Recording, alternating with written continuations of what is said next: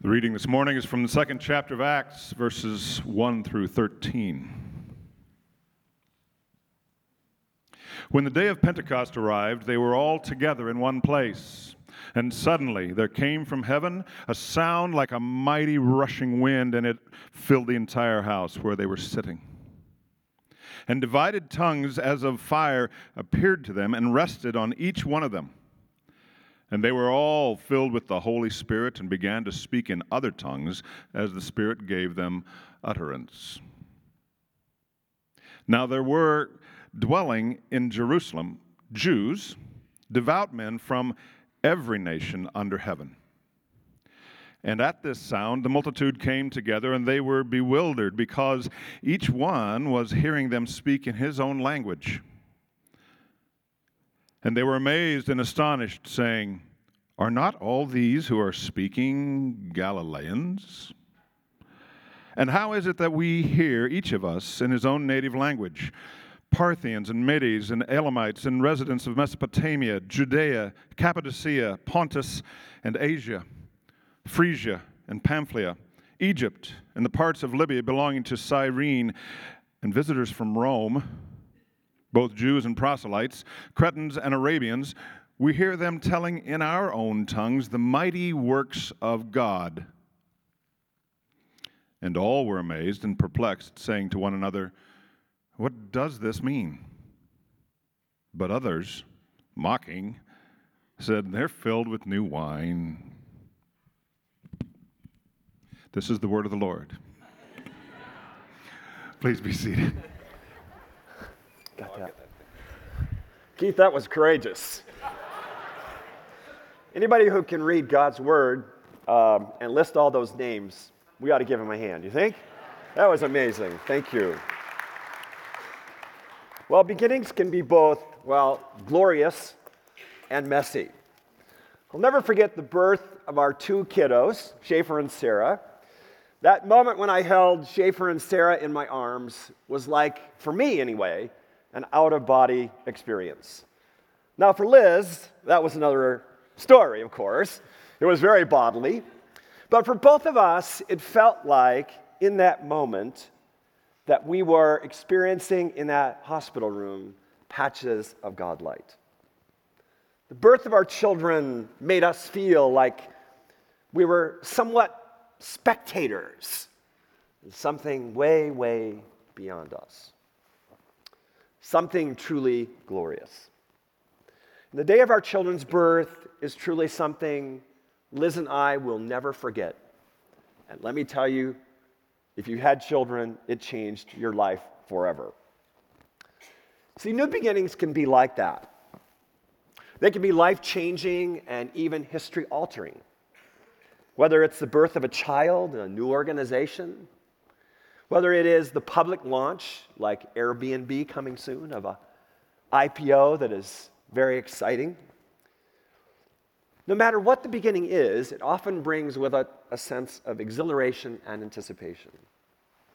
This morning, the writer of the New Testament book of Acts invites each of us across the sands of time to a front row seat at one of the most exhilarating moments in human history, the first century when the church was birthed. It is a birth that will prove, like all births, both unimaginably glorious and, yes, messy. Why? Because it is glorious in the sense that the triune God invaded human history, and messy because this birth cannot be logically or humanly explained, nor tamed or domesticated, nor fully understood. The supernatural nature of the church's birth, let's be very honest, in the 21st century can be a real plausibility challenge. But why? Why is it that our thoughts and emotions and attitudes are so profoundly influenced by the cultural air we breathe every day? Perhaps one of the most important books of the 21st century, I would say at least the early 21st century, is written by a philosopher by the name of Charles Taylor. It is entitled A Secular Age. And Taylor points to the increasing secularity that brings the strongest sense of skepticism and implausibility toward that which is supernatural.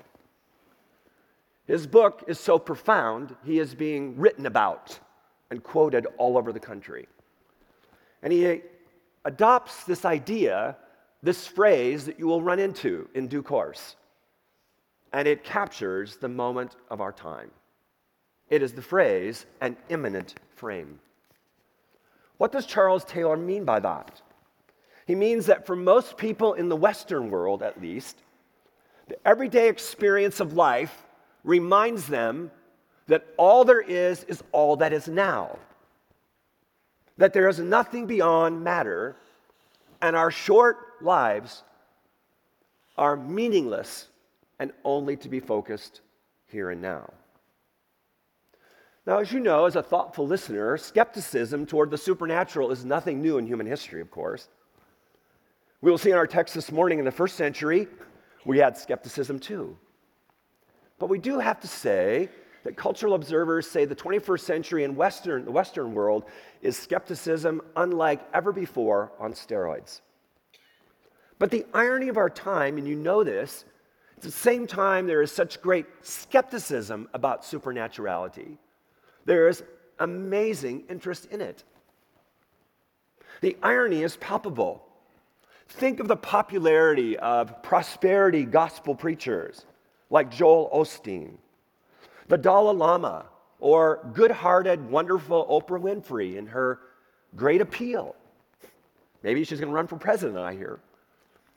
As she promotes a kind of good-feeling, eclectic spirituality for all of us.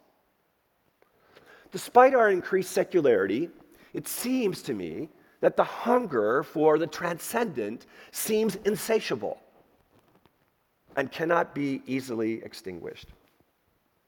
There is a longing to experience the transcendent that is truly insatiable.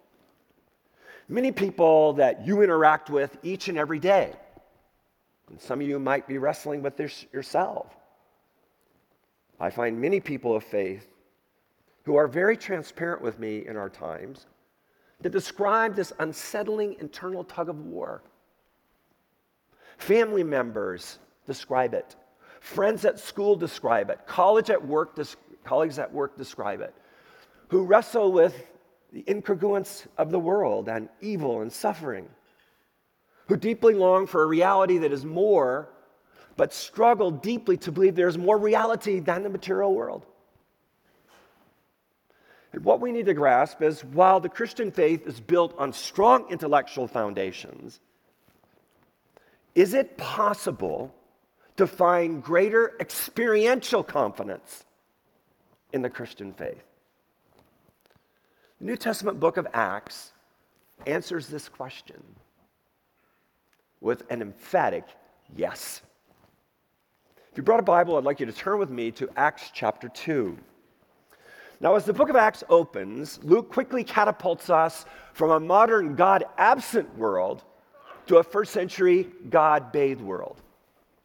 If you were here with us last week as we started the series, we noted that Acts 1:8 frames the entire book that sets the entire backdrop of chapter 2.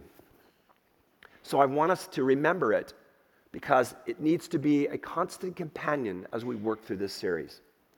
Acts 1:8, Luke, Dr. Luke, says this, who writes the book of Acts, "You will receive power," quoting Jesus, "when the Holy Spirit has come upon you, and you will be my witnesses in Jerusalem and all Judea and Samaria and to the ends of the earth." Here we discovered last week the disciples are given a very clear and compelling earthly mission. That is to all people everywhere, but it is one that is going to require heavenly endowment, heavenly empowerment. Eugene Peterson, as he brilliantly does, often frames Acts and helps us understand the metaphor of a bridge. That's what it is to the 21st century. Eugene Peterson says this: the story of Jesus doesn't end with Jesus. It continues in the lives of those who believe in him. The supernatural does not stop with Jesus. Luke makes it clear that these Christians he wrote about were no more spectators of Jesus than Jesus was a spectator of God. They are in the action of God, God acting in them, God living in them, but also means, of course, in us. So the book of Acts is a vital bridge from Jesus and his disciples to the church, and to us in the 21st century who are Jesus' resurrected hands, heart, and feet, as his resurrection power is unleashed through the Holy Spirit in the 21st century world we live in. For the Christian faith, I want you to grasp this so powerfully, I don't want you to miss it. The Christian faith, as understood in the New Testament, is not merely a set of propositions we believe. That is important. But it is a dynamic experience with the living triune God every day. But what we will see is the DNA of the church emerges here in the birth of the church. And I want us to look this morning briefly at three characteristics of an experiential faith, which the book of Acts frames for us. So I want to walk through this with you. First, the characteristic of a prayerful dependence. Secondly, a supernatural empowerment and a global reach. And again, these three characteristics we will see sprinkled throughout the whole book of the New Testament, book of Acts. So first, the prayerful dependence.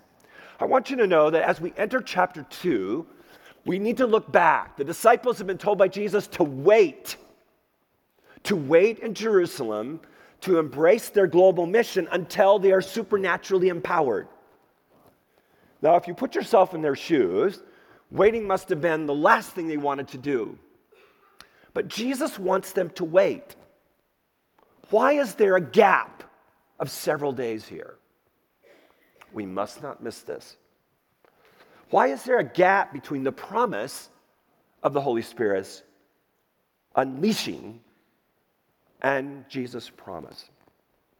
You will notice some things in chapter 1. First of all, you will see a countercultural radical inclusion of men and women in the church. And in 1:14, you will notice the unity and dependent prayer that jumps from the pages. I don't want us to miss this as they are waiting on the empowerment of the Spirit. There is a saturation of unity, of radical cultural inclusion, and dependent prayer. A new day is emerging. Now, waiting, of course, is hard for all of us, isn't it? I've said this many times. You know I'm not the most patient guy. And this week, imagine me, Pastor Tom, finding this little text on my phone after a long travel week in Washington, D.C. It's late Thursday evening. We're the last flight out to Kansas City from Reagan Airport. The last thing I wanted after a full week of work was to get this text from Southwest Airlines. You ever had that? You know, I like a lot of texts, but I was really carnal. Your flight has been changed. That is a new flight time. An hour later, it was already late. So I'm sitting there with my Made to Flourish colleagues, trying to put a smile on my face when I'm really ticked. We were delayed forever. And it was very much carnal Tom. Waiting is hard for all of us. But I was reminded of an important truth. No matter what we wait for, we are a dependent creature. The world does not revolve around us. Maybe Southwest Airlines. Now, waiting, however difficult for us, we need to reframe paradigmatically from the early church's model here. The principle is that maturing faith and a deepening prayer life are at the welcome mat of an invitation to wait. When we are in God's waiting room, it is an invitation for each of us to greater dependence on God and to seek Him in dependent prayer. Like the first century disciples this morning, you may find yourself in God's waiting room. You may be waiting for a job. You may be waiting for a spouse. You may be waiting for a business deal to be completed. You may be waiting for a relationship to be reconciled or a prayer to be answered. So how are you doing in God's waiting room? Will you see this time of waiting as an invitation to experience a deepening, prayerful intimacy with Jesus? We must not miss that on the heels of Pentecost is the invitation to wait. There is a prayerful dependence woven into the church's DNA, into a rich experiential faith.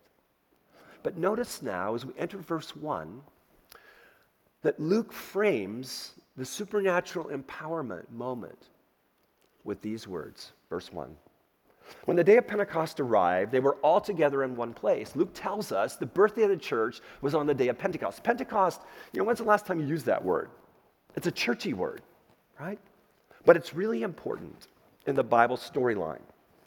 We might think of it this way. If you've not read a lot of the Bible or the Old Testament, think of it like this. It was kind of a national holiday, kind of like Thanksgiving, yet with more of a religious focus. And instead of going to grandma's house for all the food and excitement, you went to Jerusalem as a pilgrim. It was a Jewish feast 50 days after the first Sabbath of Passover. That's where we get this Greek idea, penta, which means 50. That's the idea of Pentecost. But think of it like a Thanksgiving Day celebration, only more religious. The Feast of Pentecost in the Old Testament was also called the Feast of First Fruits. In an agrarian economy in the first century, with much less food security than we have today, there was this yearly celebration at the early harvest, the very beginning of the harvest. And this is very important symbolically here. Pentecost was one of the 3 Jewish pilgrimages. These were feasts to Jerusalem during the year. And this explains why Luke says that people from every nationality around the globe are present in Jerusalem. Luke wants us to grasp the rich symbolism here. The God's sovereign timetable of the Feast of Pentecost made the unmistakable point that the Holy Spirit's outpouring in launching the church was just the beginning of its mission. Just the beginning of a massive harvest through the world. Much, much more was to come. And we see it with shock and awe. This is the second characteristic of the church's experiential faith, and it is supernatural empowerment.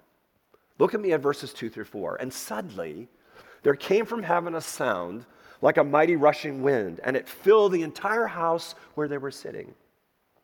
And divided tongues as of fire appeared to them and rested on each of them, and they were all filled with the Holy Spirit and began to speak in other tongues as the Spirit gave them utterance. Luke wants us to understand that a new day in God's story is emerging.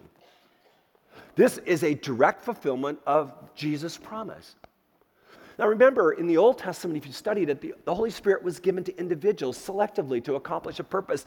But let me just tell you, it's just dumped on everybody. Or should I say, the Spirit is. Pentecost in 21st language was shock and awe. Luke's language here of a great sound, if you look at their text, and his comparison to a rushing wind has massive theological significance. In the Old Testament, the Hebrew text of the Old Testament uses one Hebrew word to describe wind and the Spirit, back and forth.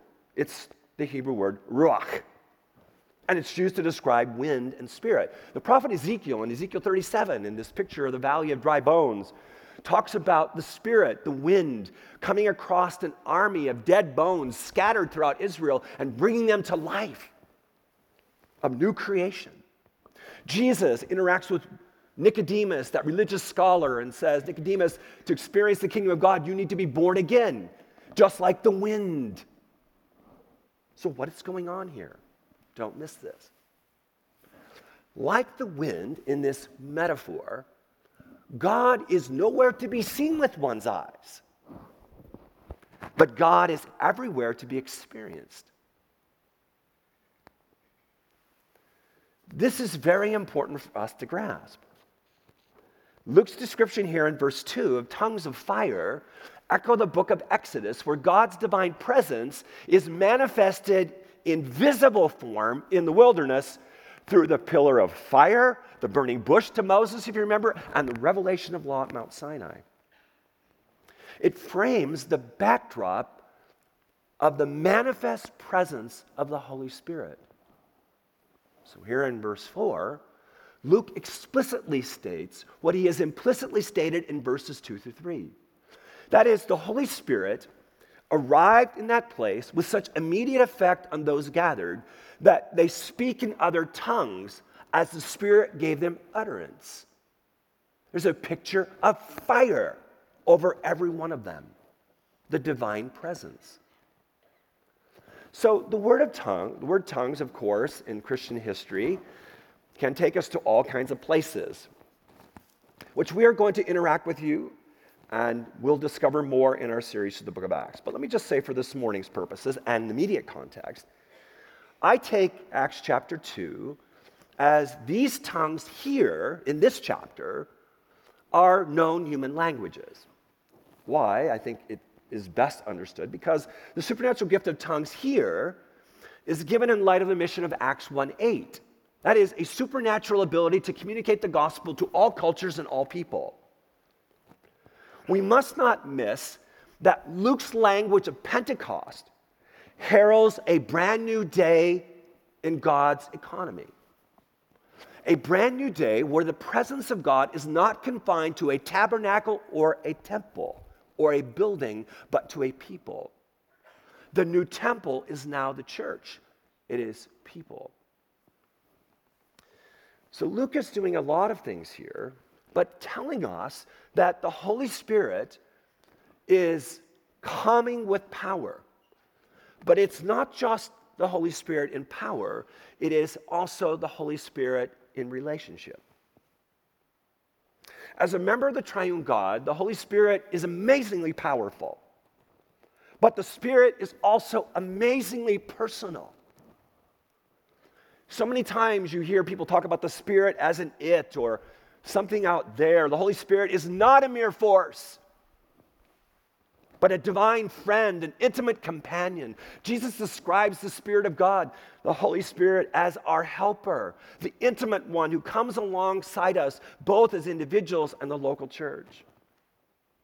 The New Testament teaches that the Holy Spirit, if you are a follower of Jesus and embrace the gospel, the Holy Spirit of God lives in you, in these physical tents. Wow. The context of spiritual and sexual purity, Paul says that, do you not know your bodies, your physical bodies, if you're in Christ, are a temple of the Holy Spirit? See, without the empowering presence of the Holy Spirit at Pentecost, the birth of the church and its flourishing across many cultures around the globe for 2,000 years is completely nonsensical, unexplainable, and incoherent. We must grasp this in the opening verses. Luke shatters the immanent frame of our 21st century. If you are wrestling, as many of us do, with doubt about the truthfulness of the Christian faith, let me just suggest to you for your consideration, one of the greatest apologetics for the Christian faith is the church's continued vitality around the globe 2,000 years after its birth. But every changed life in Christ is a testimony to the truth of the gospel. I was reminded that this week. I met someone and interacted with someone that I have admired for a long time. His name is Arthur Brooks, and some of our Made to Flourish leadership were in Washington, D.C. for a convening around faith, work, and economics. Arthur Brooks has written so many books. He was a former professor of economics in Syracuse. Maybe you read him. He contributes to the New York Times. And he had much to say. He was one of the presenters. It was great to spend time with him. But I have to tell you, during the presentation to all these people, he shared his faith in Jesus. How Christ reached out to him as a professor of economics in Syracuse and transformed his life. And I'm sitting there thinking, you are so brilliant, you are so prolific, your name is a household word around the academic elites of our country, and you are speaking your love for Jesus Christ. Just a reminder. The Christian faith is not just a set of propositions we believe. It is a transforming experience in your life and mine. The Christian faith is an experiential faith, deeply experiential. Luke presents this experiential faith in the birth of the church. This is our DNA. Prayerful dependence, supernatural empowerment, and now notice the focus is the global reach of the church. Do you see it? Look at verse 5. Now there were dwelling in Jerusalem Jews, devout men from every nation under heaven. And then he gives this list that Keith read for us so brilliantly. If you were to launch a global enterprise in the first century, you would start with Rome, wouldn't you? But it's not Rome that's the epicenter of God's world, it is Jerusalem. But it is in Jerusalem, people from every tribe and tongue are there for the festival of first fruits. When you read Luke's roster, remember, Luke is a brilliant historian. It's like a first century United Nations roster, right? Supernatural tongues are given at that moment under the sovereignty of God by the Holy Spirit, and it is met with amazement. It's not the amazement of skepticism, it is shock and awe that the triune God who created the universe has invaded it again in such power. And they immediately understand each other in their languages. If you've ever traveled to a place around the world, they always say Americans are, you know Americans because they only speak one language. If you ever traveled in places of the world and you can't speak the native language, you know how helpless you are. Recently, I spoke in Los Angeles to a wonderful group of pastors. The majority of them were Hispanic or Latino, depending on the generation. That's how you call it. Either younger is Latino, Hispanic is older. And we had a wonderful time together.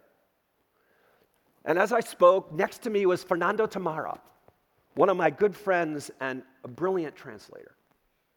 And how grateful I was for him taking my words and translating it into their native language. And I would say something and they'd kind of look at me, and when he would say it, they would just beam. This is the picture. Only, in this case, they hadn't learned Spanish. The Holy Spirit gave them to them with brilliant fluency like that.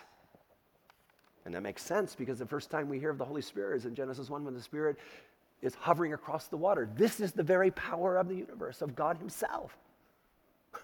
Teaching someone in a language they don't know is small potatoes for the Holy Spirit. The supernatural gift of hearing in one's own language.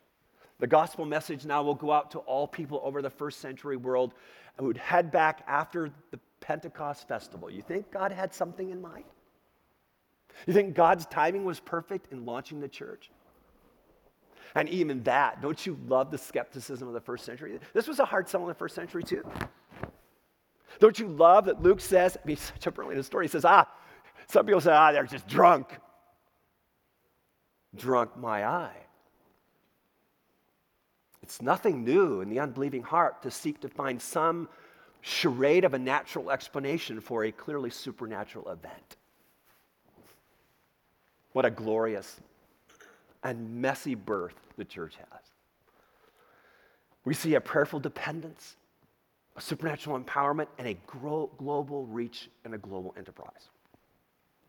So as we explore the church in the book of Acts, our teaching team longs for you and me to have growing confidence that the Christian faith is not merely truths we believe, but a daily transformational experience we encounter. So let me ask some questions to get us started this morning. Are you experiencing a growing Christian faith? 3 questions. First, how prayerful is your faith? No matter where we are in our prayer life, I get it, we all feel we can never measure up. I do. I could be more prayerful, and I'm a pastor, for goodness sakes. But let me encourage all of us to take another step here. Prayer is a love language we grow in over time. A love language with the greatest lover of our souls. God's word says you and I are never alone in prayer. In fact, the Holy Spirit, our helper, helps us to pray. Paul is specific about that. He intercedes for us. So if you don't know how to pray, you're in good company. The Holy Spirit's there to help you. So why don't you lean on him and pray like you've never prayed before? He is the ultimate translator to the throne room of God. In prayer, we are communing with the triune God about what we feel, what we love, what we long for, what we are doing together. Jesus taught us prayer is a spiritual discipline in our schedules that require time to set aside. But also prayer is an ongoing conversation with the triune God throughout the day. So what is one step you can take this week to become a more prayerful apprentice of Jesus?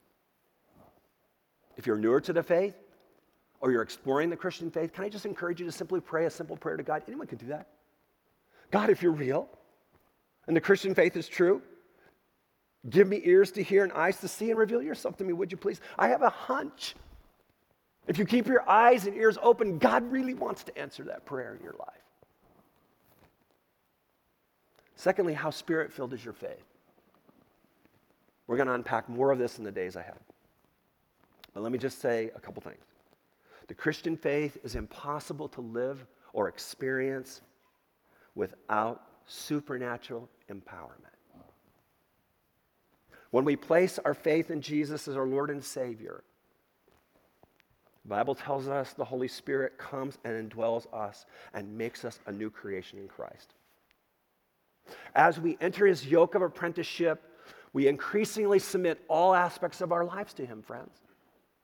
And as we submit and follow Jesus, the Holy Spirit increasingly transforms our very nature and character. The Apostle Paul describes it, notice the word fruit. It's not like Pentecost, the Feast of First Fruits. The fruit of the Spirit is what? Love, joy, peace, patience, kindness, goodness, faithfulness, gentleness, and self-control. If I were to ask your spouse, your friends, your colleagues at work, your classmates at school to describe you and your character, would they say love, joy, peace, patience, kindness, goodness, gentleness, and self-control? The Holy Spirit longs to transform you to be like Jesus and to glorify Jesus. And the Apostle Paul reminds us that through willful disobedience to Jesus, we can hinder the Spirit's work in our lives and our witness to others. If you're not growing in intimacy with Jesus, experientially, and the transforming power of the Holy Spirit in your life, it may be a season of spiritual dryness. That's a part of spiritual growth. But there may also be an area of your life that is off limits to Jesus, that Jesus is knocking on your door. Something that needs immediate attention, an unreconciled relationship. Maybe you're harboring bitterness or anger towards someone, or unwillingness to embrace sexual purity, or dishonesty in your business dealings, or a lack of stewardship with your money and wealth. Perhaps that's hindering you from experiencing the filling of the Holy Spirit in your life. And lastly, how public is your faith? How prayerful, how spirit-filled, and how public. The supernatural empowerment of the Holy Spirit at Pentecost gave the church a courageous boldness in the midst of great opposition to take the gospel to the world. And one of the challenges in our increasingly secular culture is faith is being pushed to the margin, at least Christian faith. And it's often found in public life. But by its very nature, the Christian faith is not a private faith only. It is a public faith. Let me ask you, is your faith a well-kept secret to those around you? Or is it something that cannot be hidden? I fear the pendulum has swung in our time from Christians rightly being concerned about being insensitive in sharing the gospel with others to not sharing the gospel at all,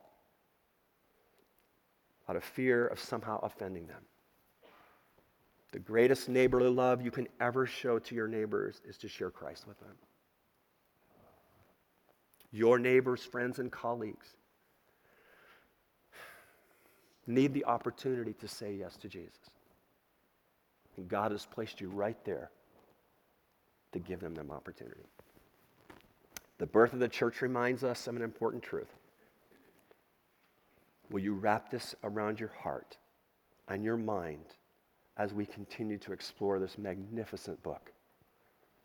The Christian faith is not merely a set of beliefs we affirm, but an everyday experience with the living God we savor and cherish. Let's bow for prayer.